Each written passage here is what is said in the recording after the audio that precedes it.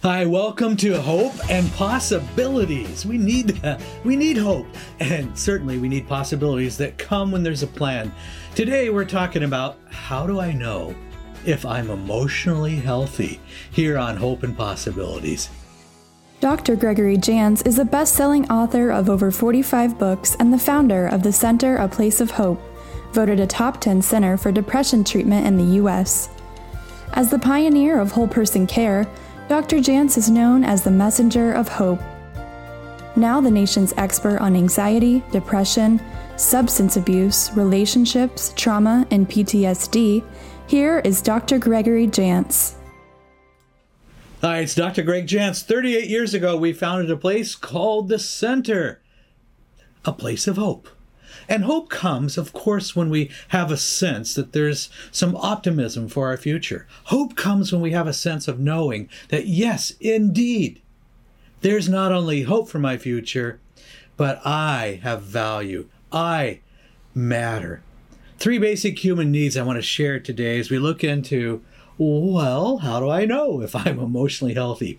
Which is kind of an interesting question because as we look at, growing up, think about kindergarten, elementary school. Did you ever have or junior high even, a model for what's emotionally healthy?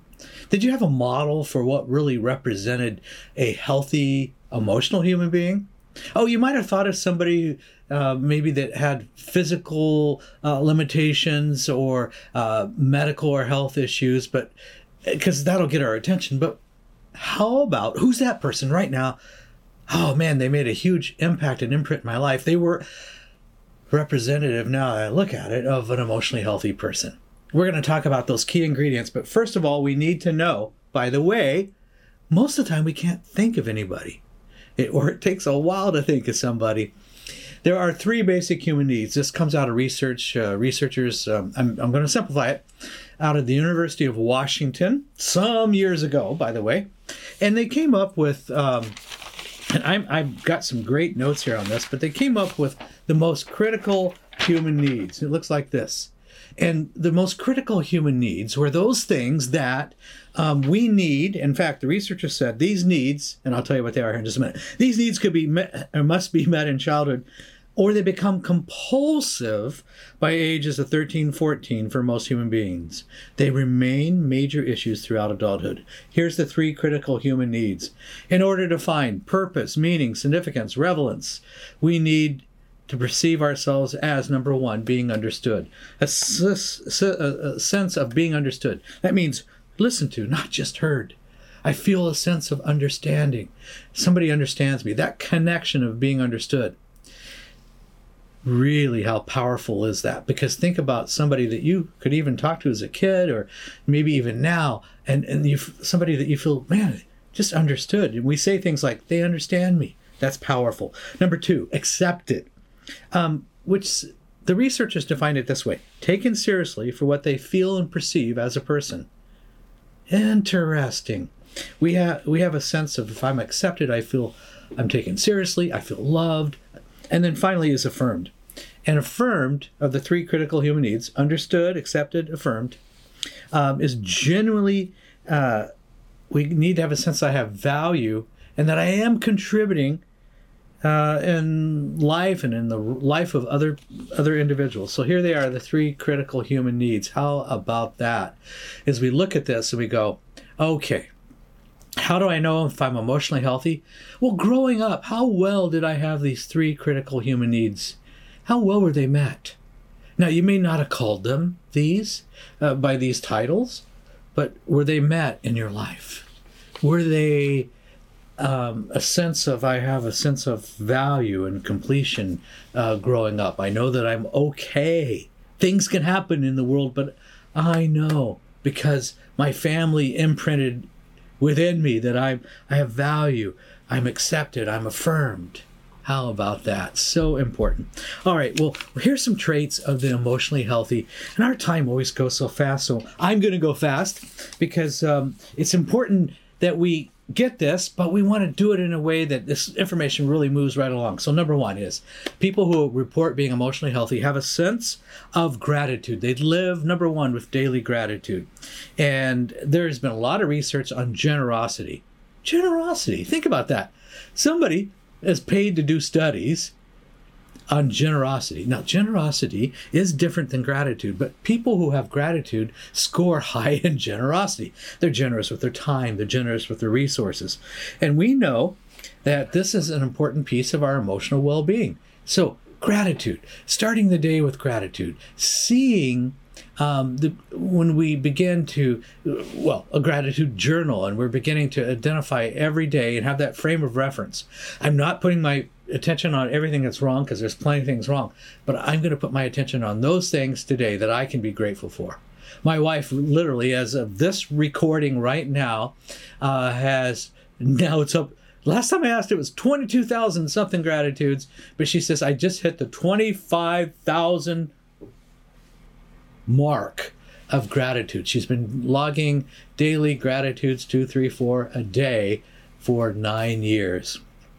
And she did tell me, because she came through a health crisis, that this was part of what saved my life. She said, I think this was a part of what gave me life, was focusing on gratitude. All right, gratitude, one of the healthy traits of a person who's healthy. All right, number 2 is a forgiving spirit. I say forgiving spirit. We have a choice to make in our life, and every day we can carry around unforgiveness, bitterness, resentments. We can carry that. You probably notice when you're in a room with somebody that's full of resentments and bitterness, it just radiates from them. It just, you feel it, right?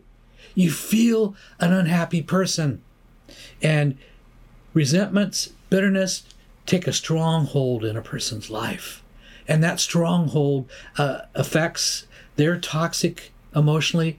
I know that they've suffered from more physical complications and physical health issues and poor sleep and anxiety and depression, as well as it's hard to have a close or intimate relationship with somebody that's full of resentments, full of bitterness. All right, how do you know if there's hidden anger in the heart? Because unforgiveness, we trace that back. There's usually hurt, and hurt's coming out in the form of anger. So here we go. Here's 4 things to look at. Is there a disagreeable attitude? Are you with a person, of course it's not us, but are you with a person that has a disagreeable attitude? No matter what, they're just always disagreeable. Number 2, they're constantly negative. Ooh, you know the person. Number 3, hostile humor. Could be sarcasm, could be saying things that really aren't funny, but they're disguising it in humor. There is the bitterness and resentment, number 4. And then here's a key one. A person that does a lot of blaming. They have a spirit of blame. They take no self-responsibility, but they're blaming everybody and everything. And you just feel it. There's a spirit of blame. That's their orientation. Never to take self-responsibility, but to blame everybody. That's what they do. So these are indicators, 4 indicators of potentially hidden anger in the heart that is now coming out in an unforgiving spirit. Now, forgiveness, we'll probably do a whole podcast just on forgiveness, because that's a big one. But when we look at forgiveness, what I'm going to say right now is it releases us from the power that the other person has in our life. Is it a one-time event? It starts with a one-time event. It starts with, I'm no longer going to carry this. I forgive. Sometimes it's self-forgiveness, which I think at times can be more difficult. Now, forgiveness in no way justifies what was done to you. Forgiveness absolutely in no way means you have to be in a relationship with a person that's abusive or harmful. But what it's saying is, I release the power. I release the power that this has in my life. And I will no longer be controlled by them or the situation. All right. There is so much I remember years ago that we can say on forgiveness, and we will eventually. I do remember years and years ago, a person came in And she didn't realize she had such a storehouse of anger and forgiveness. But what she said, she kept just blaming. In this case, she was blaming her spouse, her husband, for you could just feel it coming from her. Now, he might have been guilty of all this, of doing all these things, but she was so fiercely full of unforgiveness and anger that's really all that came out of her mouth. Now, I have to tell you, what I did was, it was hard to get a few words in, but I said, hey, I want, when you go home, get out some notes and just make a list. We'll go over it next time we're together, but a list of all the things that you feel you have been hurt or offended by. Oh, boy, I didn't know it at the time, but she created a legal pad, paper like this, full, I think I will forever remember it. It was like 23 pages of complaints of things that her husband had done, of why she's unhappy with him, etc. 23 pages. She brought it in, and she went over it all. And then I began to realize, she's not going to grow. Nothing's going to happen for her until she comes to a place of forgiveness. Her point of focus is all her injury, all her hurt. And so one of the things that she did was this. Well, it took a while. It was probably 3 months of some sessions, but what she came to a place of realizing, I have to set myself free of this. Well, I did call and ask the spouse, the husband, hey, can you come in and join us for a session? The first time I asked him, he goes, oh, no way I'm coming in. He refused. Maybe he had an idea that he was going to be blasted. It took a little more time, but eventually he did say, yeah, I'll come in. He came in, and we had this planned, because her goal was to tell him, I forgive you. And she did reach for her purse and pulled out this legal pad of all these pages. Pulled it out and said, and oh, by the way, his eyes got really big, and he's going, why did I say yes to coming here? What is going on? You could tell he was ready to leave the room. And she kind of sighed. She said, sweetheart, and I don't know if you heard that in a long time, I just want to let you know that I forgive you, and all these things that I've carried against you, I am sorry. And she starts to tear up the pages in the legal pad and began to set him free. I remember that day well because it seemed like the air in the room changed. Was this all instant? Was it, happy marriage instantly? No, it wasn't. But it paved the way that we could work on some issues and create what I believe they both would say today, a great marriage. I happen to know they're still married, so that's been a while, but it was powerful. And forgiveness is one of the key ingredients to a emotionally healthy person. All right, we got 2 more to do today. And one of them is you've got to be free of compulsive behavior, which means addiction. We know that when we have addictions, and so many of these addictions, whether it be food, internet, digital, sexual addiction, whatever form, pornography, alcohol, prescription drug use, cannabis, TV, gaming, whatever form of addiction that we're talking about, whatever form, it's self-destructive. It has an effect on our physical health, has an effect on our sleep, has an effect on every relationship. When we're compelled or compulsed to engage in a behavior that ends up controlling us, we're not in control. And one of the first things we always say when we're struggling is we deny it's a problem. We say, well, I can stop anytime. But we go back to it over and over and over. We go back to it. That's an addiction. And one of the books I wrote, I think, is Healing the Scars of Addiction, because addictions create scars. And one of the scars is it devalues our sense of self. It affects all of our relationships. It can affect our physical well-being. And so an emotionally healthy person lives a life free of compulsions and addictions. And we know that, and we see this, don't we, that addictions distort emotions. 40+%, it's estimated, of those that take their life by suicide are doing so, and they've had an addiction and they're under chemical influence. Isn't that interesting? I also think of addiction as creating a spiritual bankruptcy. What does that look like? A spiritual bankruptcy is it just depletes who we are and our hope for the future. Addictions, we become more intimate with the addiction. I remember a lady who told me, says, Dr. Jantz, I'm better at being intimate with food than I am with my husband. She was talking about emotional closeness. It's easier to be close to food than it is another person. So being free from addictions. And what we know is, as we're free from addictions, it allows us to properly process emotions. When we're addicted, we're either anxious, we're angry, we're depressed, and the filter that addictions, all of our processing of life and emotions goes through the filter of addiction. Addictions distort reality. All right, final one I want to mention in our time together today is a healthy person has the capacity to give and receive. They have the capacity to love and care for others, and they do so without relationship regret. What does that look like? I have the capacity to love. Go back to those 3 basic human needs, those critical human needs. And one of them is to be affirmed and accepted and understood. Okay, so if I have the capacity to love, it's because I have a sense of I'm affirmed, I have value. I have value as a human being, and I am able then to have a sense of care, of compassion, of empathy for others.